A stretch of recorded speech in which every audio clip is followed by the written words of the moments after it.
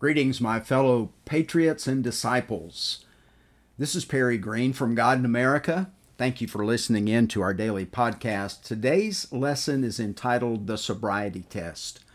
I'm sure you know how that a police officer may suspect you of drunk driving, and he or she will pull you over and give you a sobriety test, sometimes even administer a blood test in order to determine the alcohol level. Well, the best way to avoid the consequences of drunkenness is to stay sober. If we're sober, we remain in our right minds and our perceptions are not distorted.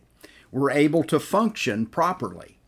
The Apostle Peter warns us about our adversary, who we call the devil, or it literally means the liar.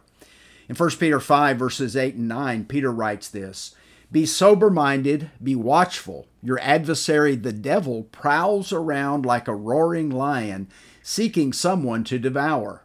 Resist him, firm in your faith, knowing that the same kinds of suffering are being experienced by your brotherhood throughout the world." Did you know that when lions stalk their prey, they do not roar until after they've killed it?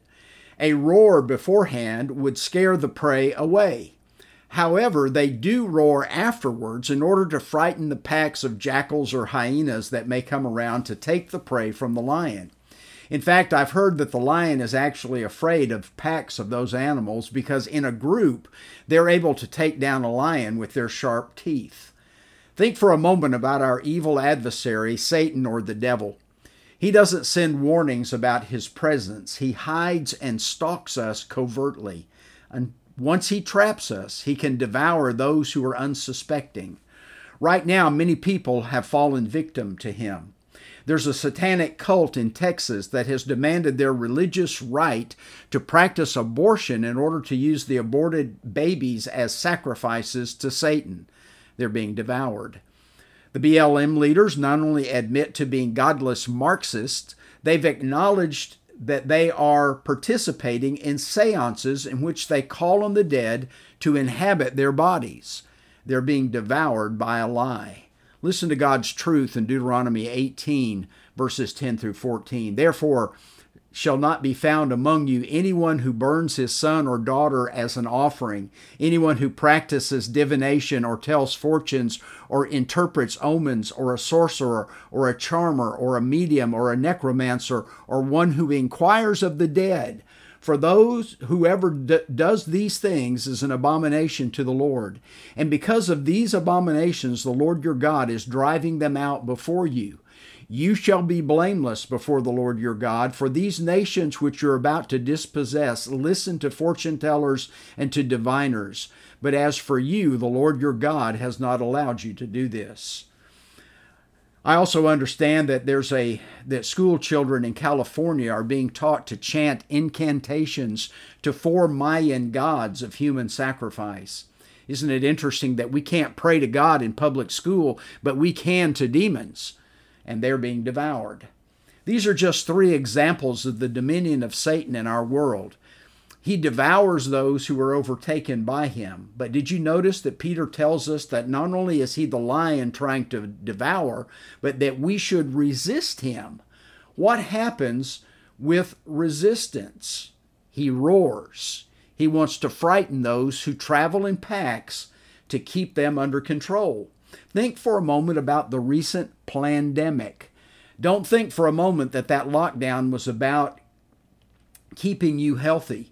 In my humble opinion, it was about controlling us by determining who could and who could get out and who had to stay at home.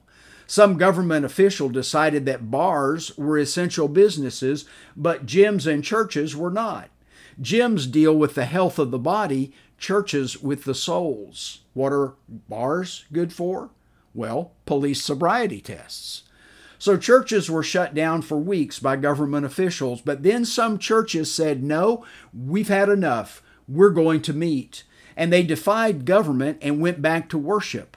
That's when the roaring started. Mayors and governors threatened with fines and imprisonment. In some cases, nothing happened. In others, ministers actually were jailed and fined.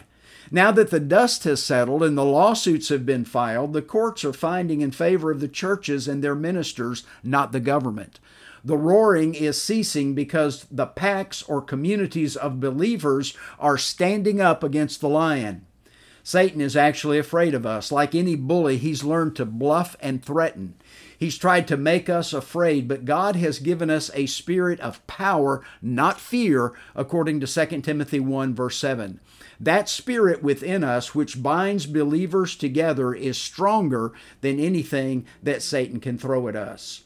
Peter tells us to resist him, but look at what happens when we do, according to James 4, verse 7. Submit yourselves therefore to God, resist the devil, and he will flee from you. When we stand up, he runs away. Not only do we have to stand together, kind of the pack of those animals. Do you remember the famous quote attributed to Benjamin Franklin during our fight for independence? He said, "We must indeed all hang together, or most assuredly, we shall all hang separately." When believers unite against our common foe, we find strength and encouragement against him. Let's stand together for Jesus. Let's stand together for liberty. And let's keep the light of sobriety and vigilance burning.